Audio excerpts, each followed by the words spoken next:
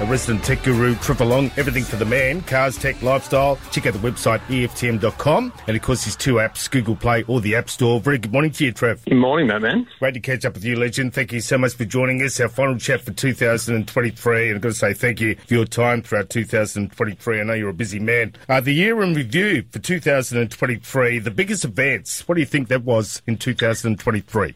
Look, I think it's impossible not to define 2023 with artificial intelligence. It's two words that I've heard a lot over the last, 5 or 6 years in everything from TVs to mobile phones, but we really discovered what it meant this year with ChatGPT and others, now Google's Bard and many more. The fact is that we now can simply type a command and get an almost instant answer on anything. And this is not like a Google search. This is, can you please write me an essay on Macbeth? And it will simply do it for you. Now, education was one of the great areas of concern. They've pretty much come around to the fact that it's detectable. If a poor student suddenly does well, let's check how they're doing their work. But you know what? It's a great first draft creator, and that's one of the great things it does, and it's only going to get better. So I think that we have to define 2023 with artificial intelligence.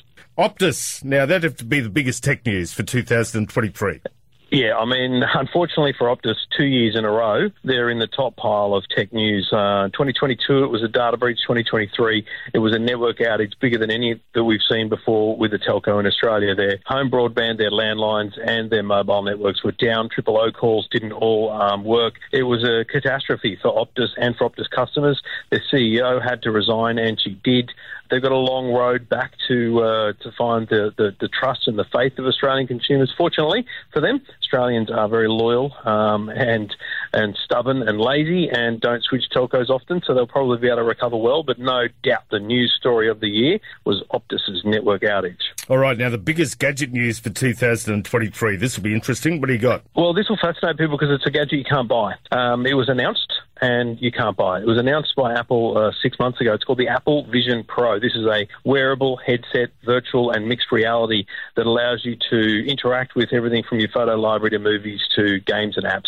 And it's a headset. It's a VR headset, but it's so much more than VR because you can see the world around you. The room you're sitting in looks crystal clear. I only say this is such a big deal because I've used it and it is remarkable. I've used many headsets.